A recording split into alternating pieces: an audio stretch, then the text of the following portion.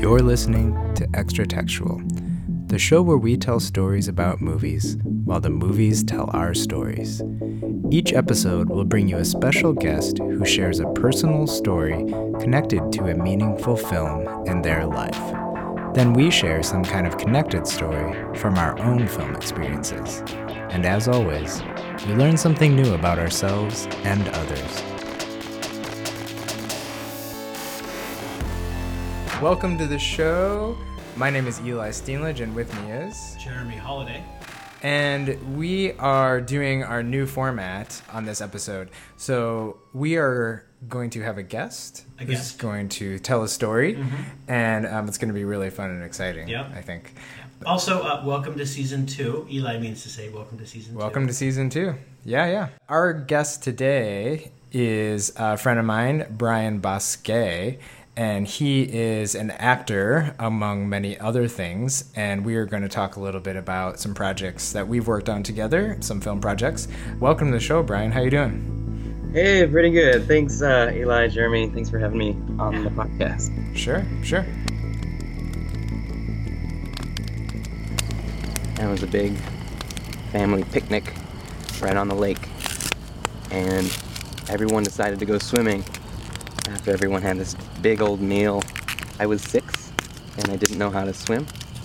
But my mom took me out there and she was like, Malcolm, just hold on, we're not going out too far.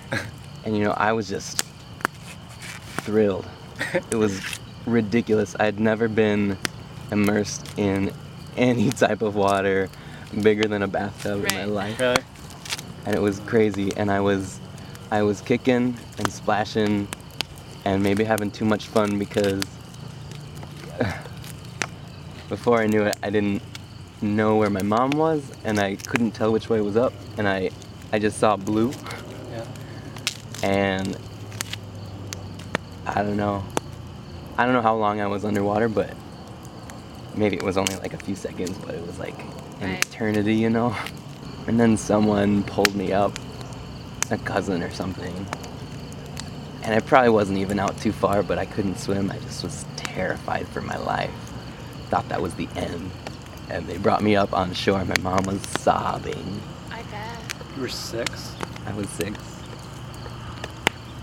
So scary. Never set foot in that lake again. I was like, get me back home. Can you swim now? Nope.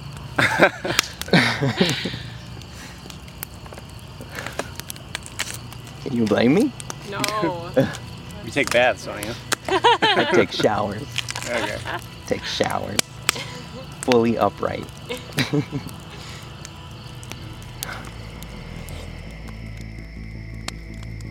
We heard a clip from my film Photostoria, which Brian told a story in that film. So you got a little preview of that little appetizer of some of his work that he's going to tell a story a little bit later. But I think I made that in 2013, I want to say, 2014, something like that we worked together. Does that sound right? Sounds about right. Yeah, okay. yeah. Mm-hmm. So we had done one other very small short film, which maybe you don't even remember. That was sort of Blade Runner inspired. Yes, yeah. Which actually I think up the mind. is still pretty good. It's not bad. It holds up over time. Yeah. Yeah. Yeah. You created a really nice character in that. Thank you. Yeah. And then for my grad school project, I made this film that was pretty weird. And, I've done a lot of reflecting on since then about lessons learned from that. And one of those is that I was not very good at working with actors. So we can talk a little bit about this, Brian, or not. You don't have to talk about it. But I gave you some pretty hard jobs on this film, some pretty tough tasks. So we were talking, you may not remember this, but I think there was 3 instances where I was sort of on the day, I need you to improvise a story. I don't really have an idea of what that story is going to be. Can you just come up with something and then make it emotional and interesting? / could you write this script for me? Could you write the script? About half of that I never film, got that credit. No, you never got the writing credit. I made a lot of money off of that movie, so I'm sorry. A lot. No, not really. So, yeah, half of the film was probably improvised, like the dialogue, not just like people telling stories. And I had some, theoretical reason for doing that in grad school at the time, but really it just made it hard on the actors, I think, a little bit. I was going off for like some authenticity in that situation, but you did a really nice job. And I don't think I told you a lot about the character, because I don't think I knew who that character was very well as we were making it. Yeah. I think that was sort of clear. And it was clear that you didn't know who the character was. Well, no, that like you went into it like wanting to find out more and like hungry for collaboration for like all of us that were on set to like fill in the gaps in the spaces for like the shape of this thing. Yeah. And even like discover about this character as they unfold through the shooting process. Yeah. It was, I don't remember it being like crazy unpredictable, but like in all honesty, I was just starting out as an actor. I have done very few like on camera and film things. At that point did a lot of like theater at school and some professional credits. But film was all new. So like being on set and on location for this independent film was all like really just incredible to me. So I was like, oh, you do this? Yeah, sure, I could do that. Especially like being on set of my friend's film. I was like, I'm game for anything. Yeah, let's do it. And you guys like trusted me, so I'm glad it didn't like take 700 takes or something. No, and we worked super, super fast, which I also apologize for. Like, that is probably not a normal experience if you've probably worked on maybe some other films, but no, you don't have to apologize. No, it was a fun time. It literally took me places I'd never been. We went all over the place for that film. Places like Iowa. In Iowa. Exotic states like Iowa, yeah. It was great. Well, and so, like, for the viewing audience or listening audience that has not yet seen Eli's masterpiece, Photostoria, it is a interesting independent film which involves personal relationships and some obscure time travel, I think. Yes. And a few other things with sort of a looping storyline. But focus on a few main characters as they go through various sort of elements and stories in their life. It was also funny because I knew you best probably of like the actors that we worked with, and everybody was great. But as it developed, I also realized like I asked you to do it first, I think, and I was thinking you would be sort of like the main character. And as we got into things, I was like, oh, he's kind of like a peripheral character. Because you were just supposed to, like, sort of lost in time, swirling around these other characters. And then I also felt a little bad about that. But that's an important role to play, I think. I hated my screen time percentage in that film. I mean, I don't know, yeah. One of the stories that my like high school theater teacher always said is like one of the reasons why he loved Romeo and Juliet, which I love myself, is because like Mercutio is like the best character, right? He's so much more interesting than Romeo, right? So he has to die because it's not his story, right? If we're going to move through this thing, and I think sometimes when you're making projects, some people end up being more important than you expect. Some people end up being less important than you expect. Yeah, it's kind of the nature of things. I'm still sort of playing with this concept of like seeing people tell stories like within a film story, like a visual thing where normally you're like, well, I want to see them living out the story. But I think sometimes it's interesting to have people like tell you a story because you still sort of imagine it, in your mind what they're telling. Oh, yeah. And it's kind of almost more personal. Like that concept in itself is also very, delicate and super interesting to watch. So I can understand where you're coming from. Well, this is like a theater parallel, not a film parallel. Yeah. But this last weekend, I went to see Fences with my wife and I. Oh, cool. August Wilson's play at the American Players Theater, which is like this outdoor theater here in Wisconsin, which is really cool. And they usually do like Shakespeare and classical theater. But Fences is one of my favorite plays of all time. I grew up in Pittsburgh. Like August Wilson was part of our like local iconography. And there's like two points in the play when like Troy tells these stories. One of which is like narrating his first fantastical like wrestling battle with death. And another is when he tells a story about his childhood when he sort of when he like overcomes his father. They're both sort of parallel stories. But it's interesting it's just interesting to see. The place, like we're watching a story of people interacting in a space, and inside of that space we're watching someone tell a story, right? And watching people react to it. And it's just interesting because I remember like in taking film classes, like there was so much emphasis on like getting rid of exposition, and I think there's there's just a difference between someone narrating a beautiful backstory, and providing like necessary back information to get you from point A to point B. Oh yeah, like dialogue must be active and like purposeful. Yeah. Like with stories, you get so much. You can glean so much about the character from how they, transport themselves back in time and how they feel about what they're saying. It's wonderful. I think in general, actors have to be the ones that sort of carry storytelling in a lot of way. By the character that you create, takes the audience on that journey of telling a story, which I think is pretty cool. And sometimes I forget about, like, I get focused on like the writing of something because I'm not an actor, but I think it does fall often on the actors to pull that story out. Yeah. I'm not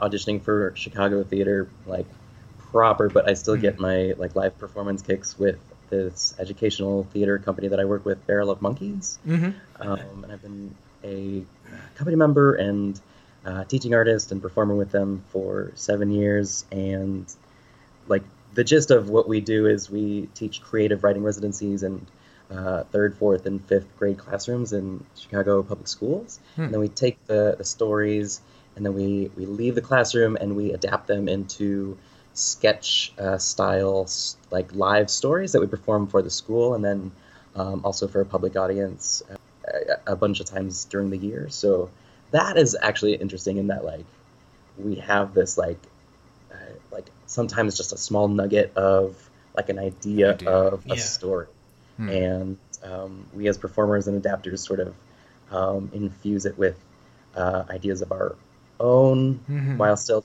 like staying true to the spirit of the writing, filling in some gaps sometimes for an audience, and so it's an interesting process. Yeah, so that's basically what you did on my film, right? Same process, basically. I took an outline and I you went exactly. One other thing I thought of.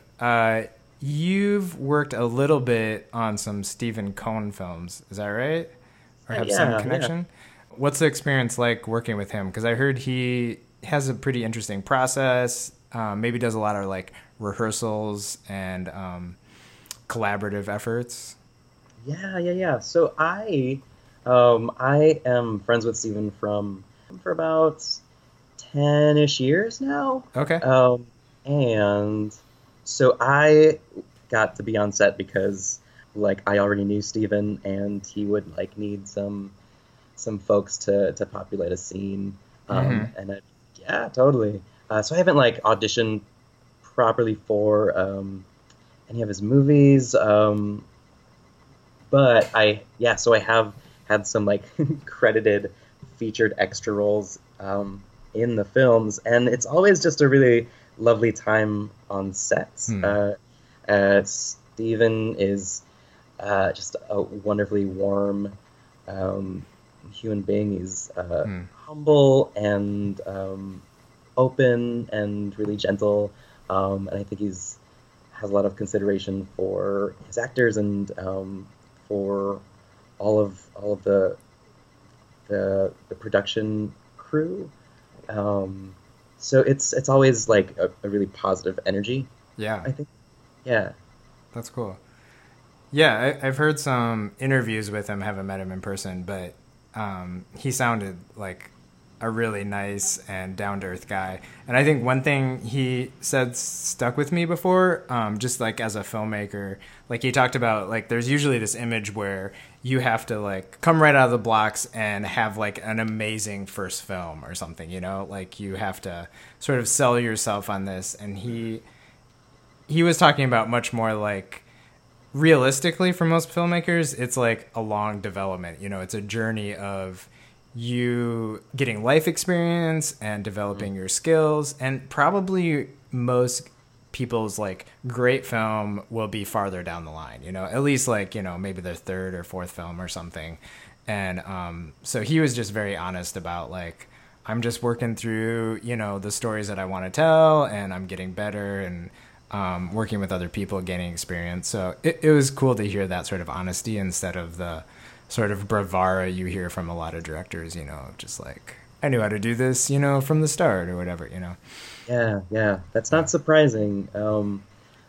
What's great for being like part of the Chicago theater scene is that like when Steven got all this like notoriety and attention for the Wise Kids and Princess Sid, it was awesome to see like his ensemble and like the Chicago crew that he employed like get attention and just like share like some like attention from like on a national level, on a big level, which is fantastic. And like just seeing like him repeatedly use a bunch of really awesome Chicago talent is great to see, and it really I think boosts the community. Yeah, my wife Jess and I, who you know, were watching The Wise Kids and like on Netflix or something, and like all of a sudden there was like a club scene, and we're like, is that Brian kissing that guy? I think that was Brian, because it was like a pretty quick shot. And I don't know if you remember, but I think we texted you right away. And we're like, are you in this film? I don't remember you texting me, but I love that you were watching it. You recognized me. 'Cause it's like a dark scene. So they the main production was in South Carolina, I believe, where Steven's from. So they like all these like Chicago folks took a trip and like spent 2 weeks maybe, I think, out there, and they came up to Chicago and a little bit later had to film a scene like the gay bar scene. And so they got Charlie's bar, Charlie's Chicago, which is like I think it's a chain nationally, and it's originally like a cowboy gay bar. So at that point, this was like maybe 8 years ago now.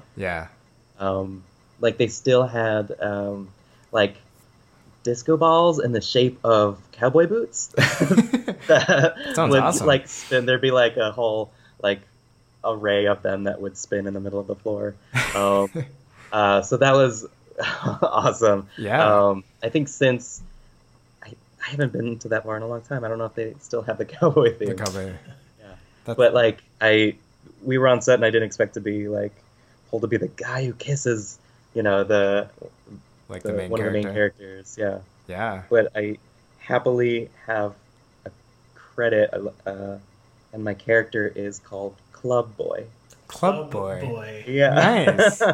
Nice. That's a good credit. Yeah. I guess Brian Bosky. I was Club Boy. Club Boy. Yeah. That's right. You are recognizing Club Boy. Right. That's right. Yeah. That's how we're going to credit you in the podcast. Club It's Boy. actually in the Candace. title. Yeah. I actually had to Exclusive bring a interview bunch with- of clothes for that scene. Did you? Yeah. So like, to dress the rest of the people, and I lost a shirt that I really liked. Oh no. I mean, that's what you get for being Club Boy. I'm glad you committed to that role. I feel like there's a particular kind of black hole for items at various shoots. Like I just know that, like, I mean, when we've been shooting shoots that are long, at the end of the day, I'm like, if I don't like keep everything I own in a backpack, like I'll never see half of it. Disappears. Yeah. That makes sense. Yeah, it's in some alternate universe somewhere. All your shirt and everything. Oh, still at Charlie's. Yeah. So we wanted to talk about Pet Sematary 2, or I should say you did, and tell us about an experience with that. And we can talk a little bit more about the film, but I actually have not seen any of the Pet Sematary films, and there was a recent remake, which I don't know. I don't think any of us probably saw. I'm guessing. I did not see it, but I did see the trailer. I did see the trailer too. Yeah, same. The cinematography looked nice. I don't know about that. I don't think it did very well. I don't think that's the point. But yeah, I think Jeremy, you've seen the original. I saw the original Pet correct? Sematary, Yeah. Mm-hmm. and I may have like been in a room where Pet Sematary 2 played on VHS. Okay. But I You were could not tell you around much about it. that space. Yeah. I was doing a little bit of research and saw some clips. I did not know Edward Furlong was in it, of Terminator 2 fame. So, yeah, why don't you tell us a little bit about your experience with that, and then we'll discuss the film a little bit. Yeah. Sure, yeah. My connection to Pet Sematary 2, spelled out TWO, is a little unorthodox in that, like, I have never been a scary movie watcher. I'm what they call a scaredy cat. I think nice connection to Pet Sematary. A scientific term. Yeah. But it just happened to like come into my life unexpectedly in around like age 10 or 11. It had to be. The movie came out in 1992, and so it must have been a year or two after that, because it was on like television. It was on like maybe HBO, but it was this weird weekend that sort of lives in a shroud of like confusion and mystery to me, that like I was confused as it was happening. My parents and my older sister and I were driving to this like hotel resort country club for some like a weekend getaway, which we never did. Like as a family, we went on summer vacations, like to Wisconsin Dells or to the Grand Canyon, but we never took like impromptu trip to like short distances just to like, you know, experience whatever in like Chicagoland or the tri-state area. But like there we were in my family's forest green Dodge Caravan, this minivan, like going off to this hotel, and in thinking about this memory since then, I always have to like recheck my memory, because it was called like the Chevy Chase Resort, and I was confused at the time, because even at that age I knew like who Chevy Chase was, that classic beloved American like comedic actor, and it was sort of fitting because like I sort of knew him from the like WGN Channel 9 like Sunday movies, which would play like his movies, the like National Lampoon Vacation movies, and like it sort of mirrored us, this family of four, like going to some place. It was confusing for me because like that was something we never did. This was completely out of the ordinary.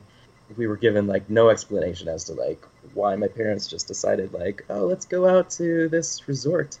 It was in the area. It couldn't have been like more than an hour and a half drive. So like everything looked familiar, but like completely foreign at the same time. And the first thing we did, it was like the afternoon, and there were some sort of family or kids crafts that were offered in one of like the banquet rooms of the hotel. And so like my parents brought my sister Carla and I to like that area, and we were doing these crafts, and it was all very forced. I was still confused, and the crafts were like really pitiful. They were like gluing popsicle sticks together to make something and like coloring them.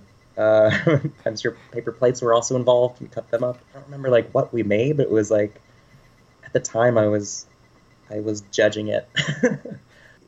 I felt really isolated too, because there weren't even like lots of kids there. These kids seemed like strange to me, or at least, de facto strangers, just like these people I didn't know, and it was all just maintain this sense of like, why are we here? I don't want to be here. And then I think it was just one night that we stayed. It like got into the evening, and we're in the hotel room, and I guess my parents they saw that there was like dancing. Maybe there was a class or there was some dancing involved in one of the ballrooms there, and I remember them getting ready and getting dressed up, and Carl and I were just like in the hotel room, like watching, and like, because we weren't invited. it was the first time, I think, where it was like, oh, my parents want to do something by themselves, even though we're all here. So I was sort of like put off by that. And so they went dancing, and they were doing their own thing, and Carla and I were just left there. My sister and I didn't like get along all that well, so that was weird. But there we were in this like weird hotel room, and it wasn't like a nice hotel room. I don't know. It was just all foreign and not comfortable and not like inviting to me. Mm-hmm. And when I look back, I can like dark, shadowy room where like maybe one lamp is on, casting shadows behind like these two double beds, and it like smells weird. And my parents are gone. They're somewhere off dancing. I like can almost like hear the background noise of like The Shining, of like some ballroom going on. There's a party in the background where it's probably all just ghosts. But like that's the sense that I get when I look back on it. Eventually, my sister had like switched the channel to the TV, which was probably already on, to like HBO or whatever movie channel was on in the hotel, and it was in the middle of Pet Sematary 2, and I clearly had not seen the first. So I think I was very wary of this movie because obviously it was a scary film. It's all very tense. But my sister was insistent that like we watch it because she was 14 or 15 and like had the like requisite crush on Eddie Furlong. He was in her Teen Beat magazines or whatever, if those still like happened in 1992 or 3. And so we were watching this thing, and my parents were gone, and I'm sure like I was just watching because like I couldn't do anything else. I couldn't leave, and my sister was not turning it off, and I'm sure I had like the pillow or like pillows just like around me, just like scrunched in front of me, and I like would just peek over the pillow to watch like some of the scenes. And it was already after the start, so like it was already like knee deep into like the scares and the horror and the eeriness, and so I was freaked out. There were some images that just like stay with me and like have haunted me because they're just so scary. And for a kid who hasn't like seen a lot of horror movies, like those were like life changing. They were the first like death scenes that I had seen. I remember just feeling for the friend character, his mom. Like, I'm gonna ruin Pet Sematary 2 for some folks. Totally fine. Yeah. But like we dispense with no spoilers here. It's all spoilers. Okay. Well, the friend's like stepdad, for some reason like dies, and they put him into the Pet Sematary, and he comes alive, and he's like this. He already looks like Lurch from the Addams Family, so he was very well cast. But as a zombie, he's like terrorizing them, and he they realize he's like a zombie and wants to kill them, and they get into the car, and he's chasing them in a truck, and they're going down this like rural highway, and then like cars are speeding past them in the other direction, and like they're like the guy's like knocking the back of their truck with his truck, and like it's all very tense, and then eventually it like speeds up so that he's like right alongside them, like to the right of them, and then like you see this oncoming truck like coming close, and then he like rams their truck, this mother and son, into like oncoming traffic, and then they just like get hit with by this other truck, and like the image I have of that is them showing like the contents of this truck, which is just like oranges. It's just like like fruit, just like spilling into their car and like flooding their car and burying them, who are already dead. And I was like, how does that happen?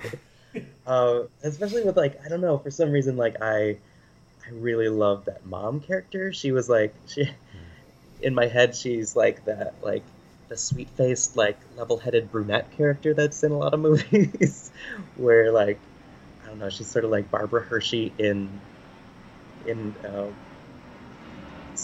Wind Beneath My Wings movie, Beaches. Or like, how could she die? She wasn't meant for this. She did nothing wrong. But there were just some other like scares and gore that like shocked me.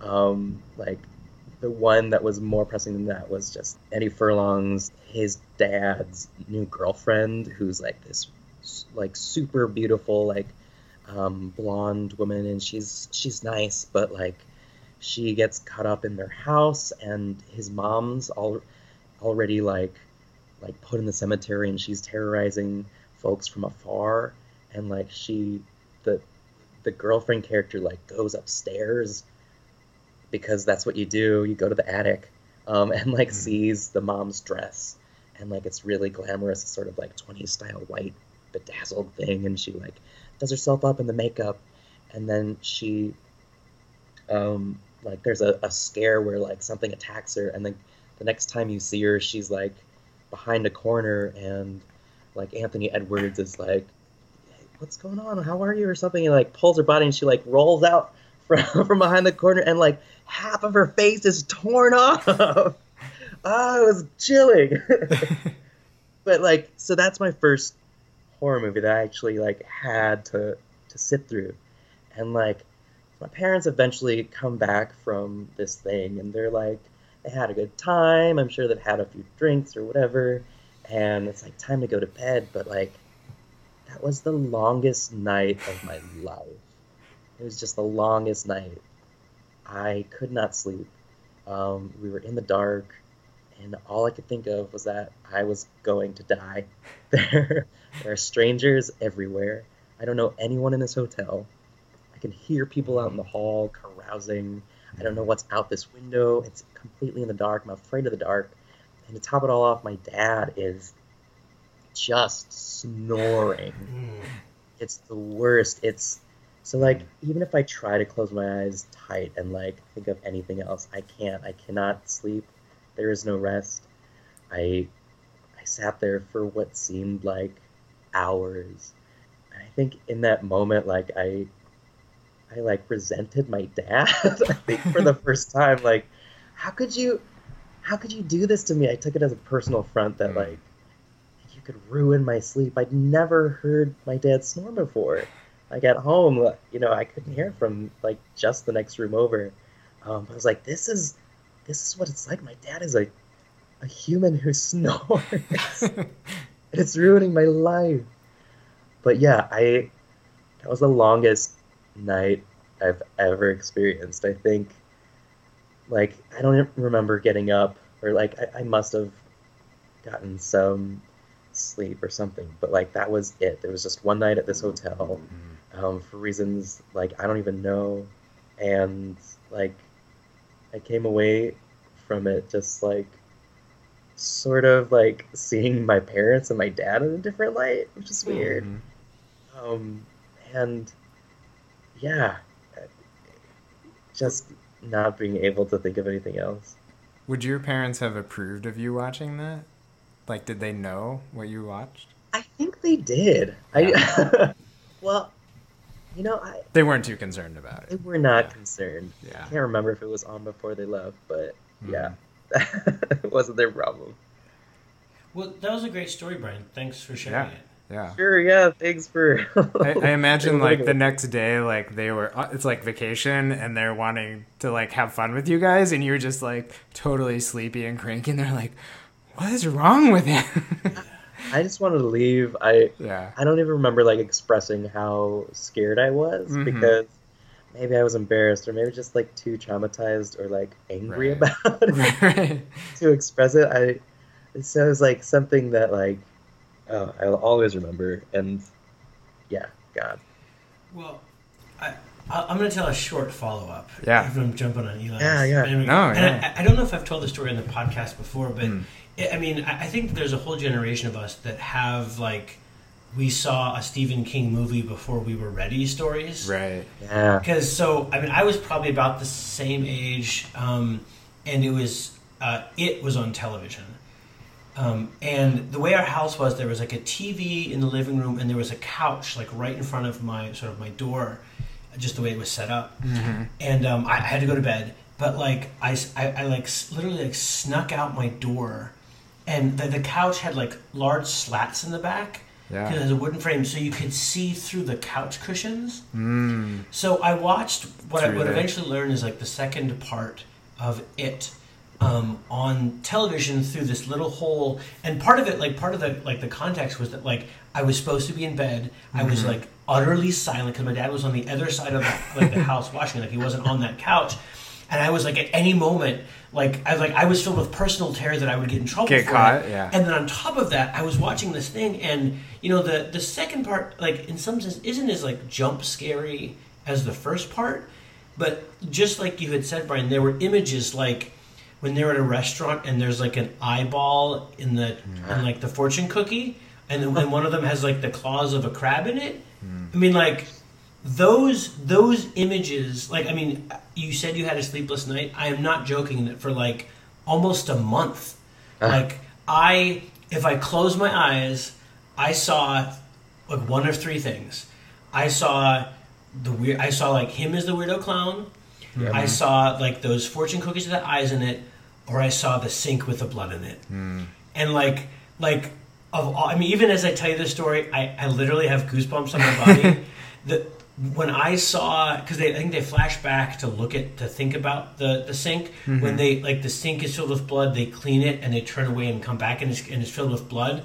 That blew my ever loving mind. And like, just because it was like regressing to that point in your life, like when you learn object permanency, like when you're a child. I was like, oh, wait a minute, but like it is not possible that happened, right? Just because they Right. weren't looking at it doesn't mean like things are the same when you're not looking at them, right? Yeah, it doesn't change. And it just like utterly, because then, you know, like being afraid of the dark, like everything I couldn't see was now filled up with ultimate terror, like the world behind me, like the world on the other side of a door. And it was just like, I mean, and I feel like it's like I had to learn how to conquer fear because it was not going away on its own. Yeah. Like those images that he has made in his books and that they made on film, like they go like straight to the amygdala and just like poke it until you can't take it. So that's like my Stephen King story. I wanted to tell this other story, which I haven't really told anybody. It's about the movie Hellraiser. So I saw the movie Hellraiser when I think I was like 13 years old. I visited my brother. He was in college at the time, and it was like he lived like in like a cool house with like a lot of cool like people that like did drugs. And, you know, I was like, oh my god, this coolest. is not what my life is. And they like played video games and stuff. Anyway, and he's like, "You want to watch Hellraiser?" I'm like, "Oh my god!" Like, sure. Like, I'm such an adult now. And the thing that I remember is like going through the movie. I was utterly terrified of a variety of these things, and I was like, "Oh, what am I?" You know. But it's also had like a fun story, and it was also more like a fantasy story than a horror story. I actually kind of like those sort of demony hell things. Yeah. But like at the end of it, I don't know if either of you have seen it. Like the main female character like wears the flesh of a demon in order to fool someone, which I thought was so ridiculously absurd that I couldn't take it seriously, Ah. and like the whole movie just kind of became like a Meatloaf song to me. It was just like, After that point. it's so it's tongue in cheek, right? Yeah. And it was like, and I even though it was in some sense the images were like, you know, I was old enough to appreciate some of that stuff more, because of the way the ending was, it all became funny. Those And- human suits. Yeah, you know, The skin suits. and it also had that sort of playful, like a little bit of weirdly sexual stuff that those kind of movies had, and I was just like, oh, this is so absurd. I don't even need to be scared of it, right? Yeah, totally. Don't need to Yeah. be scared of that. But it was very different than, like I said, my It experience, and I think all the like those hardcore Stephen King films, because like he makes sure when it's done, you know, like that, like he gets that fear stamped Puts it right in in your there. brain for a good while afterwards. Yeah. Yeah. Jeremy, in watching Hellraiser, did you notice like your experience of the film different from like your brothers or his roommates? Yeah, I mean, they definitely. I mean, they were like, he was a goth. Like they were goths. They were just into like, Stuff like yeah, that. like the excess and the gore and like the creativity of it. Where I was just quietly being like, yeah, yeah, you know, like I'm cool. Like let's get some Ben and Jerry's, you know, because I also ate Ben and Jerry's on that trip for the first time, and I was like, it's so small, but it's so good. Yeah, and I was aware of, you know, I mean, looking back, there's this element of like isolation where I was like, oh, you know, my brother was 10 years older than I was, so I was like, you know, I'm hanging out with these guys, but I'm like, they're sort of like laughing and chatting because it's, you know, like Yeah. it can be, you can watch the movie and it because it's very campy. It can be viewed as very campy, and I was just like, but he has like his face is a bunch of needles, so. Does that not? Are none of you worried about your Right, face nothing. spontaneously becoming needles? Bunch of needles. Did you see the scene when like the wire cut his face? Does that? Do you not worry about that? But yeah. That's pretty funny. By the way, Brian, in my extensive 2 minutes of research that I just did, there is a Chevy Chase golf course in Illinois. Yeah. So- I had to. I don't know if it was like Oh, a Country Club hotel makes sense, right? connected to Yeah. that or something. I looked it up. Yeah, just in remembering the story, and I think it's like a chain, or like there are a few maybe throughout the country. I don't Yeah. know if or how they're related to Chevy Chase though. Well, I mean, I have a possibly unrelated bit of information that Yeah. there is like one of the like richest parts in the country is this like subdivision called Chevy Chase, Maryland, and I think the name actually has existed for a long time and is like a location. You know, maybe there's like Chevy Chase, England somewhere, and it's done in the U.S. to like a city. imitate. But I don't know Chevy Chase individually, never met him. But I wonder if his parents like named Yeah. him humorously. Oh, after one of those places. Yeah. Yeah. And created scary hotels Yeah. for kids to visit on there. Yeah. I also imagine that you were really scared of Chevy Chase after that or something. Like, Yeah. why did he put You're me the through this origin of experience? It's his fault. It was just a weird like resort. I think like it's very like 70s architecture in my memory. Yeah. Sort of related to that. I Mhm. have not been to the hotel where they filmed The Shining, but I have been to the hotel where they filmed the TV remake of The Shining starring Steven Weber and Rebecca De Mornay. Mm. Yeah. I have driven past the outside, I think, of the hotel where they use for The Shining. In Colorado. I have driven by the stairs that the person falls down at the end of the one with the girl and the Jesus thing, The Exorcist. Oh, The It's Exorcist. in Georgetown, near DC. I used to go visit a friend there, and you can see it as you drive by. It's this really rickety, crooked-looking stair that you know people have fallen down for real. Yeah. I have one similar experience super fast. I would say in my early cinephile days, growing up as a cinephile, you know, as a budding cinephile, I was a huge fan of the film Edward Scissorhands. Yeah, So well, it's amazing. some younger folks who are familiar with Tim Burton may know these later sort of watered down days where he's kind of, it's almost like he's parroting Tim Burton like doing his thing. But in those early years of Tim Burton, he was pretty amazing. So I think I'd definitely seen Batman, his Batman film. And I don't know that I was totally aware that it was like the same person. They probably advertised that made Edward Scissorhands soon after that. And so I didn't see it in the theater, but we were with my dad.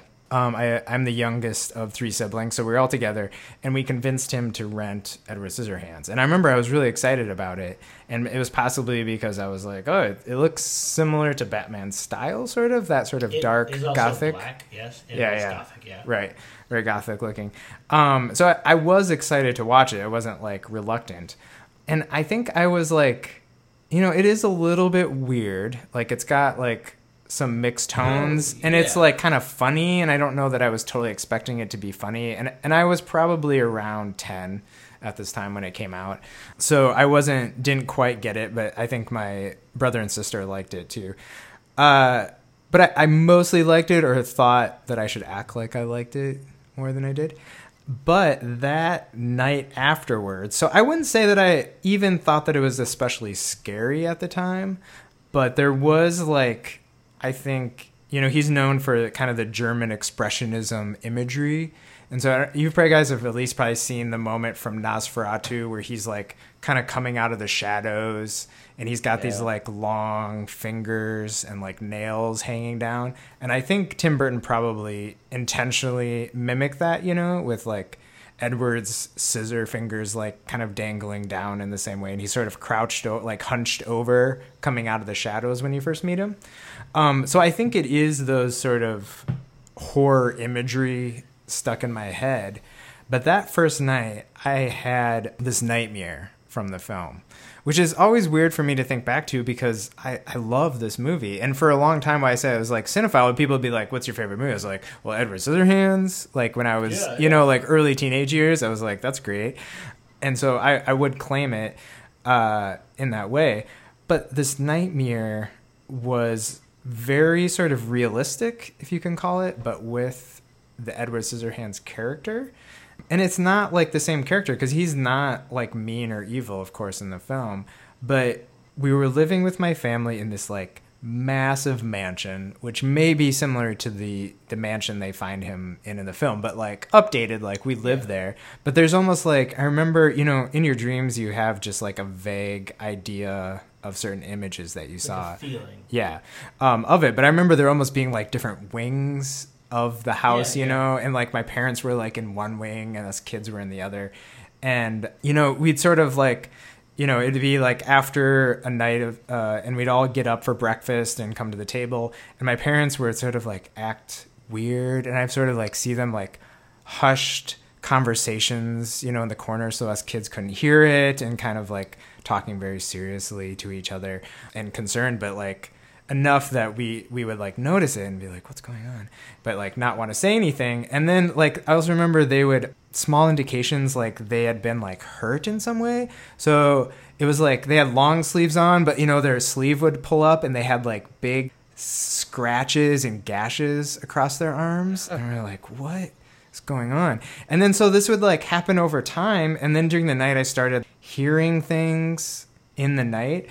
And so like somebody was up moving through the hallways, and then I would even started to hear like screaming and stuff coming from, like far away in the directions where my parents stayed. And of course, like reality doesn't always make sense in dreams, so I don't know about like distances and things, but it was something like I couldn't say something about it, As it went on, I just saw like my parents were like being like tormented by this, and somehow I knew it was, this Edward Scissorhands character, guy with scissors, who was like hurting them during the night, but not like killing them, like torturing them. So it was like one of those worst kind of nightmares where it's not just like in a horror movie that's like a jump scare, it's like over, or like I wake up, but it was just like kept going on. Like a place you can't get out of. Yeah. So it was almost like in that span of that dream, because I don't remember that I had it multiple times, but definitely that first night, but it was almost like traumatic in the way that this dream felt so long, over multiple nights in there. So anyways, this is very weird experience, and a lot of it is sort of a blur after that. I don't remember talking to my dad about it. I don't think I felt comfortable doing that. Because also he would probably be like, well, you can't watch movies like this anymore. And I wanted to watch them. You know, in that sort of blur, it did become something like I embraced as, like I said, one of my favorite films. In those days, it was still like a little bit early VHS, where they just weren't like everybody owned. They were super cheap. Yeah. So I like my first like purchase of like a movie that I like intentionally went out and bought was like Edward Scissorhands. And I do remember like my dad being like, "Really? That's the movie you want to buy? That's pretty dark." But so like I owned a copy. It was very intentional. I pretty much had it memorized. I think it's also a reason why I started collecting like Tom Jones records when I started getting into like vinyl was cool, and he was sort of kitschy. There was a Tom Jones song in that was kind of kitschy. Anyways, I think the thing I didn't mention about this is that this was just a couple years after my parents had got divorced. Yeah. So I don't know that I processed all that at the time, but I knew enough that I was anxious about the condition of my parents and their relationship with each other and us, and as a family unit.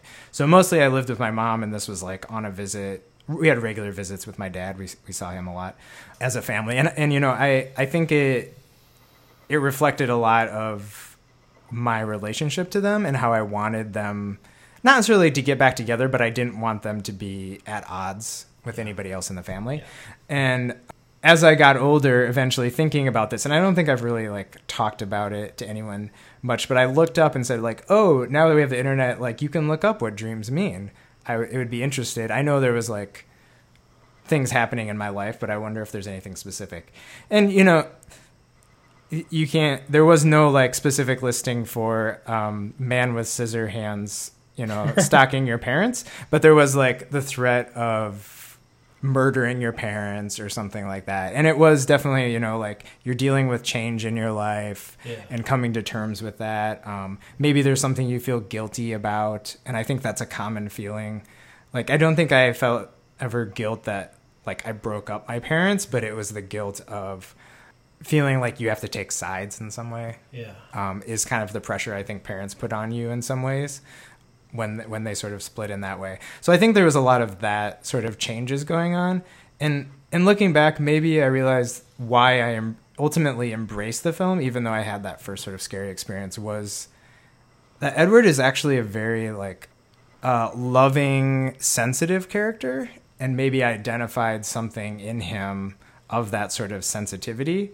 And also his awkwardness, his innocence in dealing with those emotions. He was like a child, right? Because he's like this Frankenstein type monster who is like experiencing these things for the first time. And so, you know, he would often act out violently in anger. I shouldn't say violently, but he was kind of like the flip. He was very caring, but when somebody he cared about was hurt, then he would sort of act out.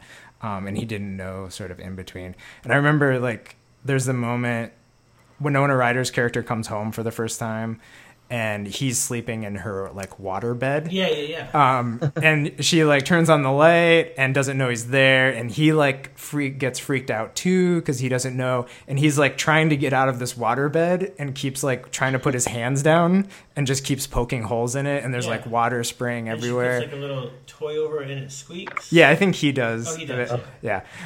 Oh, I think that's when he first comes to the bed. He tests it, and then he like puts one hole in it. But then there's like water spraying. And so I think that was like an image that sticks in my mind of probably how I was feeling of like, you know, sort of like all these holes in my life coming out, and like I couldn't control like where, you know, all this water was going or these different emotions and things. But it was something I identified with to deal with that. But it kind of became one of those movies that I think I know so well that it lost some of its appeal as adulthood. But still has a good place in my heart. In that movie. But that's sort of my nightmare experience from watching a film. It's a good story, Eli. Yeah. I mean, I think one of the things that like all these stories make me think about, and a story that I will eventually tell someday about Saving Private Ryan, is that I've often or have sometimes found that emotions like certainly suppressed emotions, they function more like trains than cars. Like they need some rails to run on. They need some momentum to get them going. So I mean, I think if you are worried about, if there's some anxiety you have and you watch a film that sort of capitalizes on that, and sort of gets that feeling going inside of you, you have this momentum to sort of throw behind it. And I think it's interesting too how in all these stories, like it's, in some sense this dramatic story ends up being like the punctuation or like centerpiece of how you describe or like how you get to that feeling about, like Brian, like you're in this place, it's really weird, it's very awkward, and it's also sort of your first experience with horror, in a way that those things add together. Sort of. The dramatic feelings that this film brings up, like, are the the central and most pointed elements of the whole thing, and even like the way you present it, like there's a lot of ambiguity about why are we here, like what is going on. And it seems like when you cut to fear, that seems like it clarifies a lot of what's going on. For sure. Yeah, I think, Brian, you by picking your story, you created our annual Halloween episode sort of for that season. Now we'll have to tell a scary story every time this time of year. But yeah, that's really great. Thanks for coming on the show, Brian, and sharing your story with us and your family experience and about your work. That's pretty cool. Yeah, thank you so much for chatting with me, guys. Yeah. So that is our show for this week. And we'll be back next time with more stories for you. More stories for you. And movies. And movies. Yeah. Thanks for listening.